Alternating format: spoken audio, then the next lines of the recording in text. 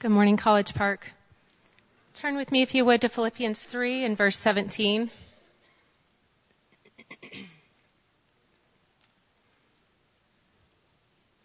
Brothers, join in imitating me and keep your eyes on those who walk according to the example you have in us.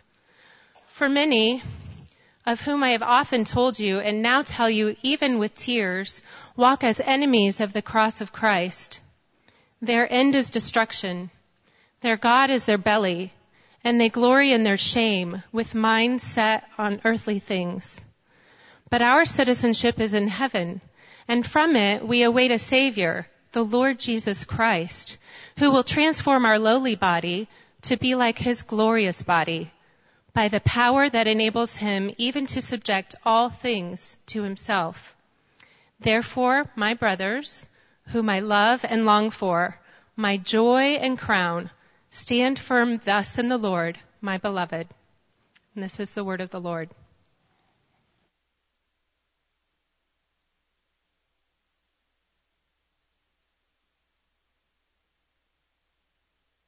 Well, good morning. Happy 4th of July weekend. We've got a great text, an appropriate text to be looking at this morning on this weekend. We're going to talk about where our ultimate citizenship lies. First off, I just want to say thank you to College Park Church. It has been an absolutely wonderful 5 years that we've been here. I have been richly blessed by this church and by many of you individually here this morning. Let's pray. Father, it is not by bread alone, but by every word that comes from your mouth that we live. And so we come this morning to your holy word to receive true food. And so would you help me to be faithful to your word? Help me to be clear. Give these people ears to hear. And would you exalt Jesus Christ from your word as we continue to worship through preaching. I pray this in Jesus' name. Amen. Well, my wife and I have 4 kids. Our daughter Abigail is going to turn 6 years old next month. And I remember very clearly in the months after her little brother David was born, about 3 years ago, how it was fascinating to watch her begin to play in new ways. Her imagination was exploding. I remember vividly one time walking through our living room and looking over at Abigail sitting in our brown recliner, laying back real still. She had a blanket over her body and something underneath the blanket. And perplexed, I said, "Abigail, what are you doing?" And she was kind of like, "Duh, Daddy, I'm feeding my baby." And she lifted up her blanket to reveal her doll under there. Another time I was able to walk up stairs and stand in her bedroom door unnoticed to observe her while she was playing. And she had a baby on the floor on its back, changing the play diaper. And she was saying things like, "Oh, baby, you pooped again? Oh, baby, that is stinky." Okay. I'm sure it's no mystery why Abigail was playing in these new ways. She was seeing these things on a daily basis as she observed her mom, and she was imitating. She was imitating new things that she was seeing. No one had to teach Abigail how to imitate either. I think we are wired to learn by imitating those whom we admire. The question isn't whether or not you are imitating someone. The question is, who are you imitating? In our text this morning, Paul culminates the main body of this letter to the Philippian church by urging us to imitate the model citizens of heaven until Christ comes. I say this text is the culmination of the main body of this book that we've been studying because there are some clear clues to tell us this. And I want to show you by looking back a little bit and walking the path that we've been walking for the last few weeks, because I want you to see this. It shows the significance of our text this morning and Paul's call to imitation. So look back at chapter 1, verses 27 and 28 with me. Paul writes this: "Only let your manner of life be worthy of the gospel of Christ." Remember that refrain that Dale had us repeat? "So that whether I come and see you or am absent, I may hear of you that you are standing firm in one spirit, with one mind, striving side by side for the faith of the gospel, and not frightened in anything by your opponents. This is a clear sign to them of their destruction, but of your salvation, and that from God. Now these verses here share in common several ideas from our text that we're looking at today. The first of those is citizenship. When Paul writes in verse 27, only let your manner of life be worthy of the gospel of Christ. If you have an ESV and look in the footnotes, it tells you there that literally that is, only behave as citizens worthy of the gospel of Christ. And over in our text today, Paul says, our citizenship is in heaven. And then Paul also talks about standing firm. Here he says, I hope to hear of you that you're standing firm in one spirit, with one mind, striving side by side. And over in chapter 4, verse 1, Paul's going to conclude our passage today by saying, therefore stand firm thus in the Lord. Here also he talks about opponents that he doesn't want them to be frightened by, and that he assures them they will be destroyed. And over in chapter 3, Paul talks about enemies of the cross, whose end is destruction. So we can see that in our passage today, 3:17 to 4:1, Paul's giving a climactic charge that he's been building towards for 2 whole chapters. For the last 2 chapters, and for us about the last 7 weeks, Paul's been giving living and dying examples of how Christians ought to live in order to display the worth of the gospel of Jesus Christ. So we want to see this so again we can see the significance of Paul's call to imitation here. So after calling the Philippians to live as citizens worthy, in chapter 2 he gives the commandment, you remember these, to count others more significant than ourselves and to consider the interests of others just like we consider our own. And then he walks through several examples, specific flesh and blood examples of what this looks like. First, there's the example of Jesus Christ, the eternal Son of God, equal with God the Father, who came down, taking the form of a servant, even dying the horrible death on the cross for us. Then there's Timothy and Epaphroditus looking out for number one, not themselves, but Jesus Christ. Timothy, considering the interests of the Philippians more than his own. Epaphroditus, more concerned that his friends had heard that he was sick than that he was sick himself, and risking his life for the sake of the gospel. And then finally there's Paul. He sets himself forward as an example of one who's willing to count all things as loss for the sake of gaining Christ, who presses forward and strives to know Christ in his suffering and to know the power of his resurrection. And so now he's giving one final charge for us to imitate the model citizens of heaven until Christ returns. Okay, that's the main point of this text. That's what we're getting at today. We're called to imitate the model citizens of heaven until Christ returns. Okay, so Paul emphasizes this by giving us a charge, 2 reasons, and a conclusion. So let's look at those in turn. First, Paul gives us a charge. Okay, look at verse 17 with me. Paul writes, brothers, join in imitating me and keep your eyes on those who walk according to the example that you have in us. Okay, we're going to ask the question, imitate what, Paul? What do you want us to imitate? But before we get there, I want us first to think about the gravity of this call. Okay. Do you guys remember where Paul is writing from? He's writing from a Roman prison, chained to a Roman soldier, probably. And he's writing, calling us to imitate his way of life.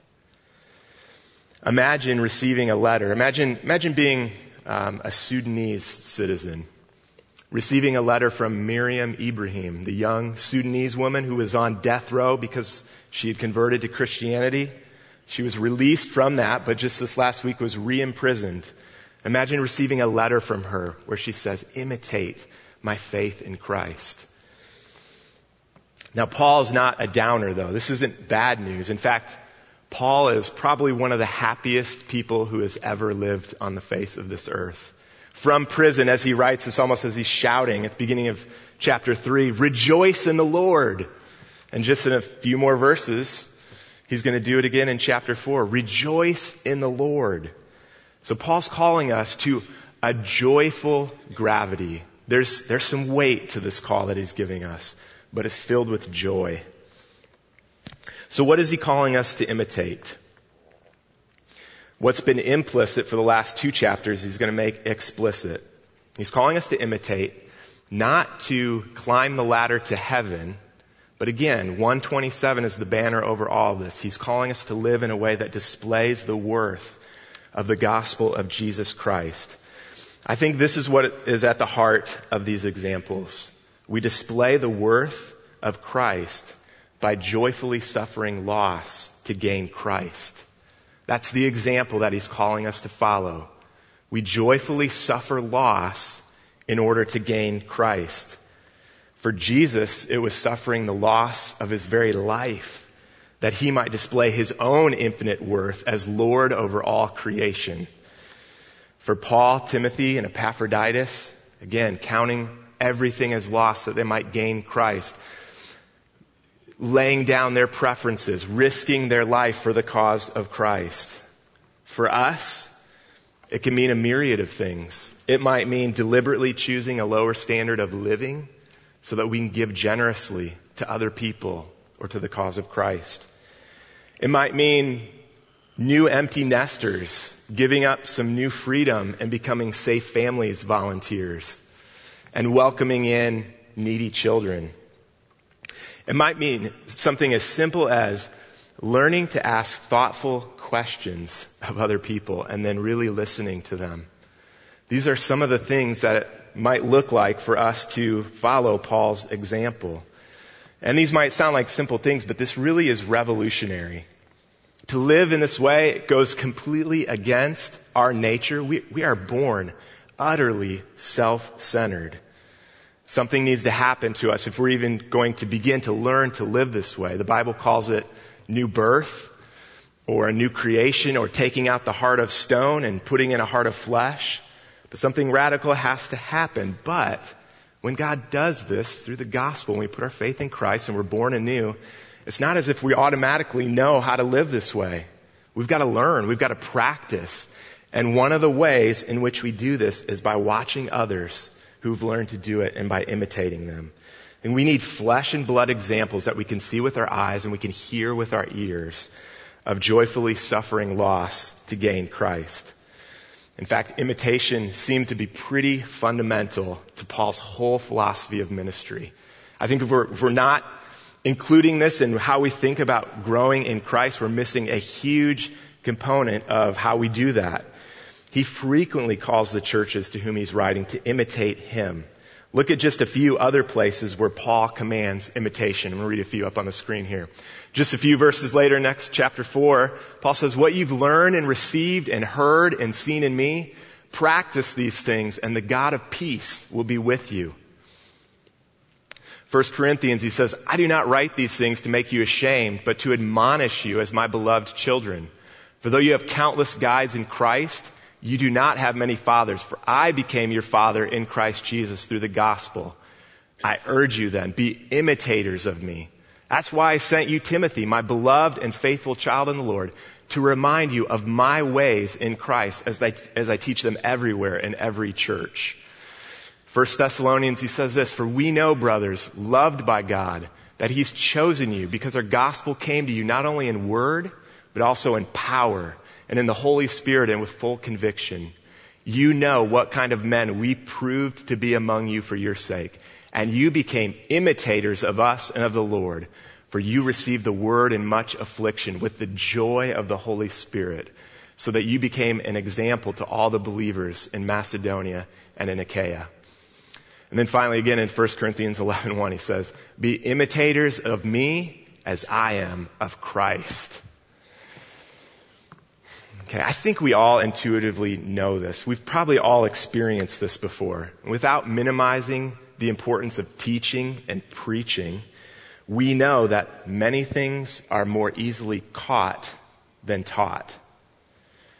I grew up in Northwest Indiana, not far from Chicago, in the heyday of Michael Jordan, the peak of his career.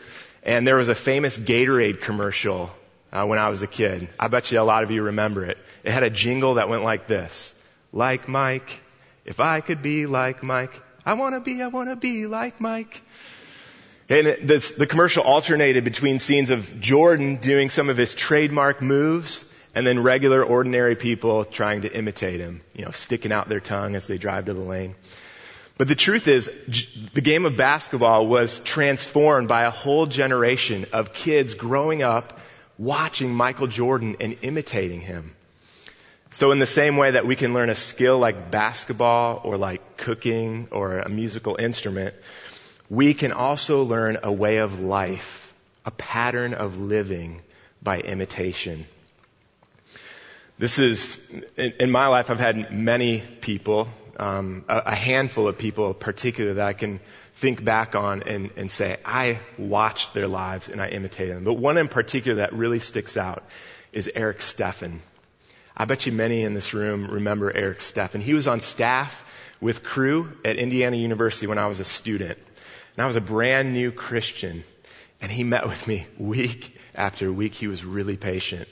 Week after week. And he opened the scriptures to me. But that's not all he did. He opened his life to me. I watched him share the gospel with college students dozens of times. I heard with my own ears him express his passion for the Turkish people to know the gospel. I was there when he began to date Kelly, and I heard the way he honored her with his words and his speech and treated her with kindness. I was able to watch Eric's life and to imitate him. And then I watched him for 18 months suffer with brain cancer, embracing Christ all the way to the end. And it was wonderful. I watched his life and I've learned to imitate his example. So who are you imitating? Remember, the question is not whether or not you are imitating someone. You are. Who is it? Whose life are you watching? Who do you admire and want to be like? Who do you know who is joyfully suffering loss to gain Christ? And how are they doing it? Paul says, keep your eyes on those people and imitate their way of life. Leaders, pastors, elders, small group leaders and coaches, MOPS leaders, Awana table leaders, Sunday school teachers, dads, parents, and many others. Is your life worthy of imitation? And are you opening up your life for others to watch and imitate? Our mission here at College Park Church is igniting a passion to follow Jesus.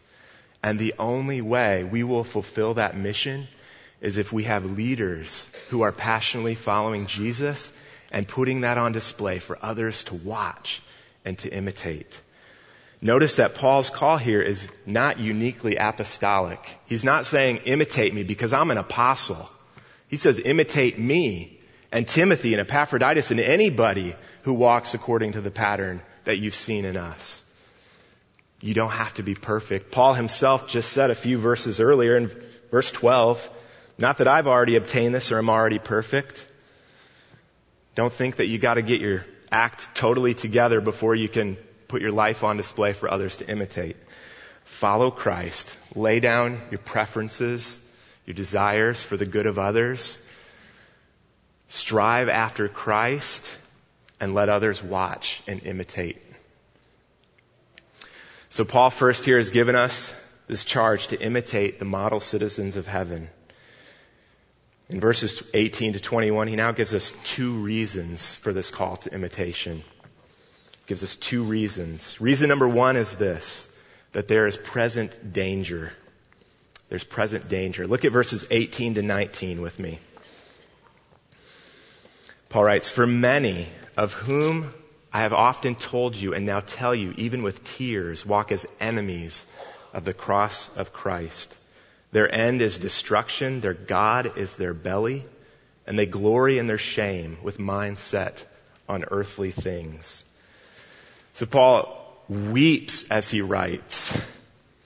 because of people who are living in the midst of the Philippians, perhaps even former church members of the church of Philippi who have walked away from Christ.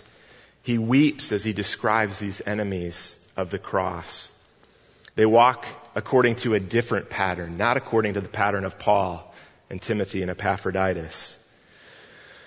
So what's the connection here? Why is this a reason for verse 17? He starts this off with the little word for, so we know he's giving a reason. I think Paul's logic goes like this. Imitate us who walk according to the pattern of Christ, because there are many bad examples out there who would lead you down a path of destruction.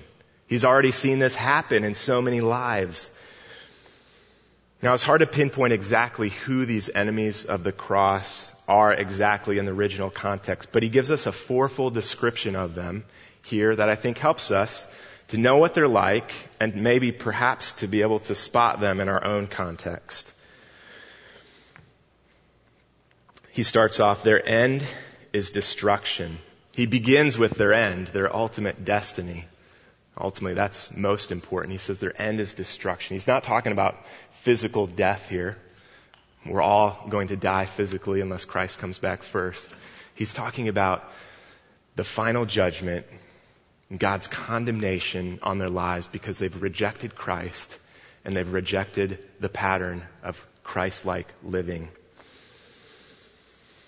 The reason for this is because he says their God is their belly. Their God is their belly. These people are ruled by their appetites, their desires, their cravings. They're like gods to them. They must have them. They don't deny self for the sake of others. Rather, they indulge themselves in their appetites at the expense of others. They value people and objects only for what they can get out of them. These people are divisive. In Romans 16, Paul warns of divisive people, and he says, they serve their belly. Same phrase that he uses here. They destroy relationships and community. Next, Paul says they glory in their shame. It's not easy to know exactly what he means here, but I think he means this. These people put confidence in their flesh, in their pedigree, and in their performance. I think this because if you look back at chapter 3, verses 2 and 3, Paul writes this. He's giving a warning about people to look out for. He says, look out for the dogs. Look out for the evildoers. Look out for those who mutilate the flesh. For we are the circumcision who worship by the Spirit of God and glory in Christ Jesus and put no confidence in the flesh. So here you have Paul describing Christians. We are the true circumcision. We glory in Christ Jesus. And then he goes on to describe what he means. We put no confidence in the flesh.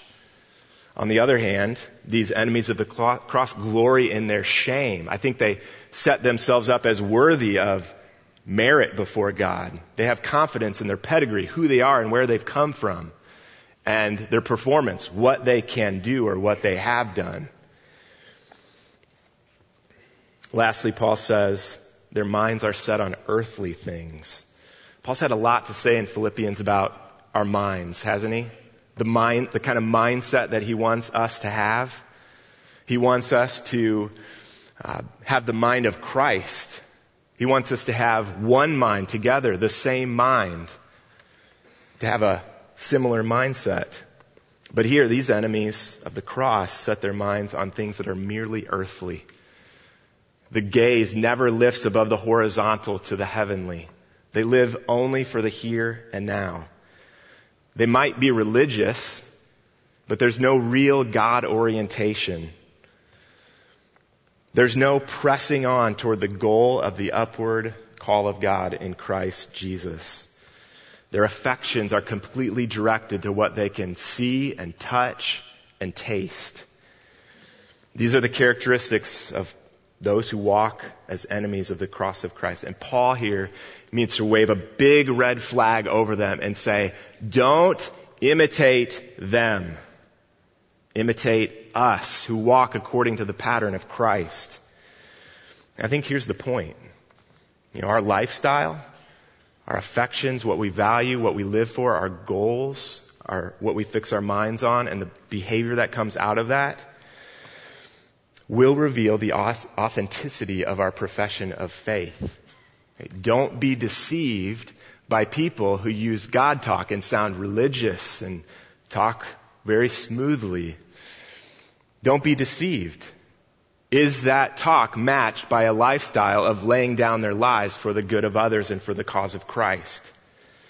And we don't want to deceive ourselves either.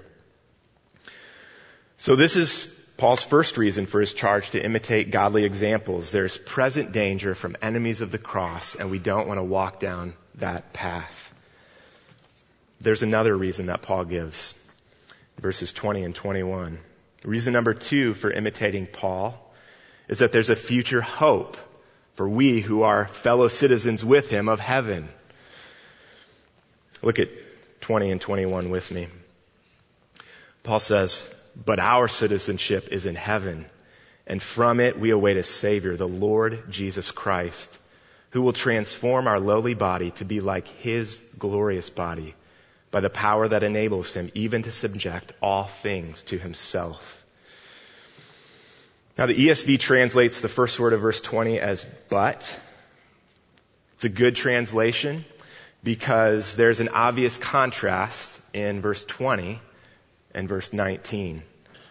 Okay, we are citizens of heaven, not earthly minded. We are destined for resurrection life with Christ, not for destruction. Jesus Christ is our Lord, not our bellies.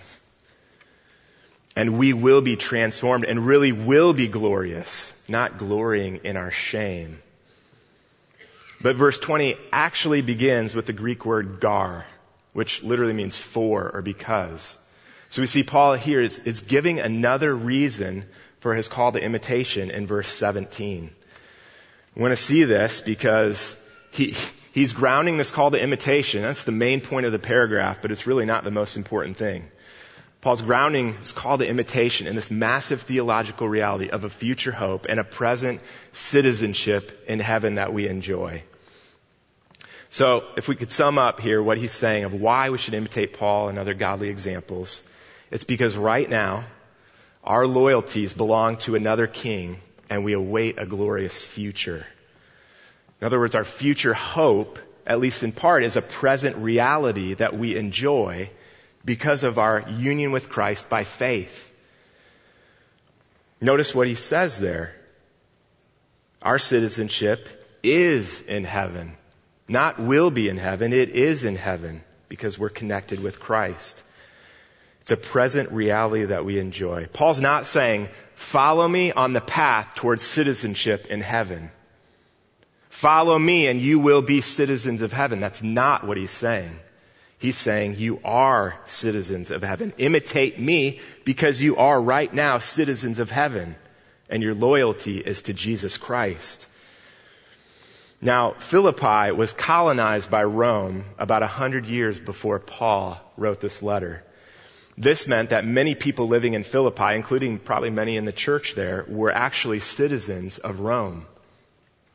Though they were living in Philippi, their allegiance was to Caesar, and their way of life would have been distinctively Roman.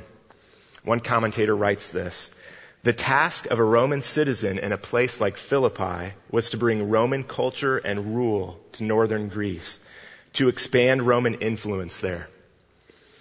So what does Paul then mean by saying our citizenship is in heaven? I think typically we assume it means something like this. We Christians don't belong here. Our real home is in heaven, and we're waiting for one day when we'll fly away and we'll be with Jesus in heaven. But that's actually the opposite of what Paul is saying here.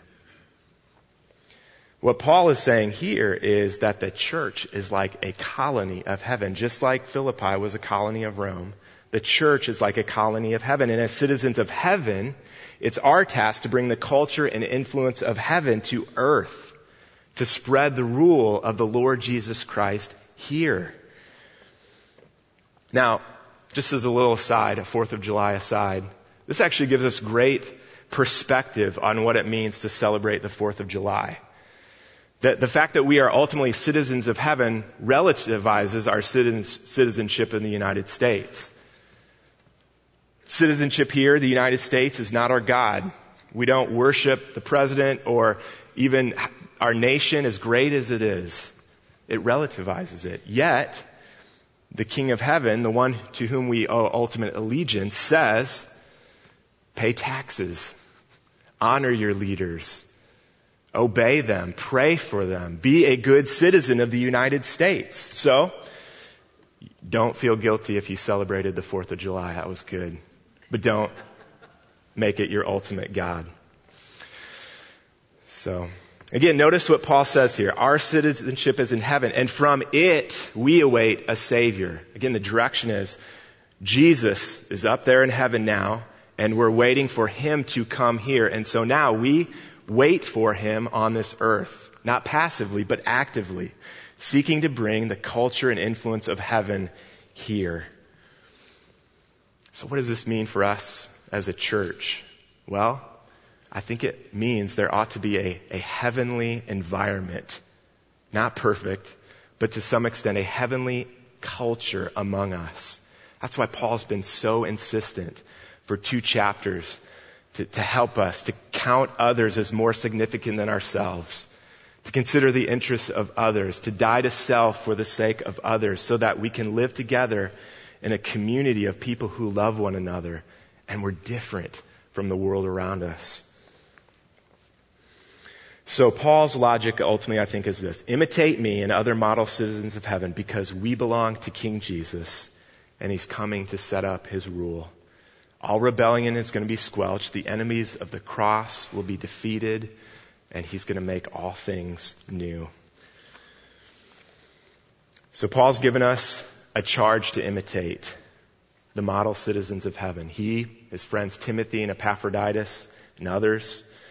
He's given us 2 reasons why we ought to imitate them. Now he moves to a conclusion in verse 1 of chapter 4. Based on all that he's said here, Paul writes this: Therefore, my brothers, whom I love and long for, my joy and crown, stand firm thus in the Lord, my beloved. This is where Paul's been headed ever since chapter 1, verse 27, when he said, live as citizens worthy of the gospel of Christ, so that I may hear of you that you're standing firm in one spirit. Following Christ is not easy. It requires daily death to self. There are enemies, but we await a Savior, the Lord Jesus Christ. Therefore, stand firm in the Lord. Now, Paul loves these Philippian believers, doesn't he? Look again at how he speaks to them. My brothers, whom I love and long for, my joy and crown, stand firm thus in the Lord. He's got to throw in one more. My beloved. May God give the leaders of College Park Church this kind of affection for you all. And I think I can say this because I'm leaving and there's no need for me to curry favor. I think He's doing that. Your leaders, your pastors and elders here love you and love this church. So Paul longs for these Philippian believers and for us to stand firm together with one mind, striving side by side for the faith of the gospel. In fact, this whole passage has a very community flavor to it. You know, we Americans tend to read Scripture through our individualistic lenses, don't we? But Paul here is more like a military general commanding his troops together rather than a boxing coach giving a pep talk to his prize fighter. So we might paraphrase the whole passage something like this. All of you join together in imitating me, because we belong to a heavenly community and we're waiting together for our Savior, Jesus, to return. Therefore, all of you help each other to stand firm in the Lord. Is this your experience of the Christian life? Who have you locked arms with? Who are you standing firm with together? Who in this church knows you, really knows you, knows your struggles, your sins and temptations, your joys and your victories? Who do you know like that? Who do you pray with? encourage, comfort, confront even sometimes? Into whose life are you speaking the word of God to? You know, perhaps you're here today and you fit into one of a few categories of people that we've seen in this passage. Perhaps you're a Lone Ranger Christian. You're not deeply connected to a community. You might be a citizen, but you're not involved in the life of the church and the kingdom of heaven. You come on Sundays and you're rather anonymous, and you leave and you go home and you live the rest of the week, your Christian life, all by yourself. And if that's you, I would just encourage you to think about ways that you might be able to plug in and build relationships with other Christians here. Okay, one possible way that you could do this is by signing up for Live 14, where you can get into a small group and link arms with some other Christians and think about and apply the truths of what the Bible has to say about our identity in Christ. You can go on the web today, yourchurch.com, and register for Live 14. Perhaps you came in today and you walked into this building as an enemy of the cross. You've not put your faith in the Lord Jesus Christ. Maybe you've never thought of yourself as an enemy, but that's what the Bible says. Unless we have turned from our sins and put our faith in Christ, we're enemies of Him. But the good news is this: right now, you can lay down your will to run your own life. Turn from living a self-directed life and put your faith in Christ, the one who died on the cross to reconcile us to Himself and to God. You can be a friend of Jesus Christ today. We'll have some people up here that you could talk to if you want to discuss that. Lastly, maybe you came in here and what you need is you need to simply evaluate who you're imitating. You need to think about who you're watching, who draws the gaze of your attention. And you need to perhaps watch somebody else and imitate somebody else. Okay, so who is it in your life who lives according to the pattern of Paul and ultimately the pattern of Jesus Christ, of self-sacrifice for the good of others? Maybe you even need to ask him, hey, I've noticed something different about you. Could we get together on a regular basis so that I could watch your life and imitate you? They'll be primed. If it's somebody in this church, they'll be primed for that now. It won't be weird. All right? So, we are citizens of heaven now. We're charged to bring the culture and influence of heaven to bear on this earth now. And we're to live together as a community of people who love one another and count others more significant than ourselves. And I pray God provides in this church many examples of people to imitate, many people who are striving after Christ and imitating others. Let's pray. Father, we are thankful for the gospel of Jesus Christ. What news that despite our rebellion against you, you yourself took the initiative to provide a way for us to be reconciled to you through the death and resurrection of Jesus. And Lord, I pray that we wouldn't be merely speaking God talk, but we would put our faith in Christ, and that our genuine faith would result in a new way of living. Lord, I pray you'd provide many examples for us here, for us to watch and to imitate. And for those who need to be those who are imitated, that they would step up, display their lives for others to see and follow. And we pray all these things in the name of Jesus Christ, our Savior. Amen. Thank you. Jeff, thanks for that good word. And I just, on behalf of College Park, would like to say thanks for the 5 years you've been here. Thanks for that word. And I hope that you respond, and I hope that I respond to the text, because the power of the text, we're citizens of heaven, and yet we have the privilege of imitating God. So I want to read a benediction for you guys and then for us at College Park that I think is appropriate. It's at the end of Hebrews, and this is the way we ought to go from here. And it says this, and Jeff, I say this to you and Kristen and to your family, as well as to us at College Park. Now may the God of peace, who brought again from the dead our Lord Jesus Christ, the great shepherd of the sheep, by the blood of the eternal covenant, equip you with every good, that you may do his will, working in us that which is pleasing in his sight, through Jesus Christ, to whom be glory forever and ever. Amen. And God's people say, Amen. Thank you. Have a great Sunday. Thanks, Jeff.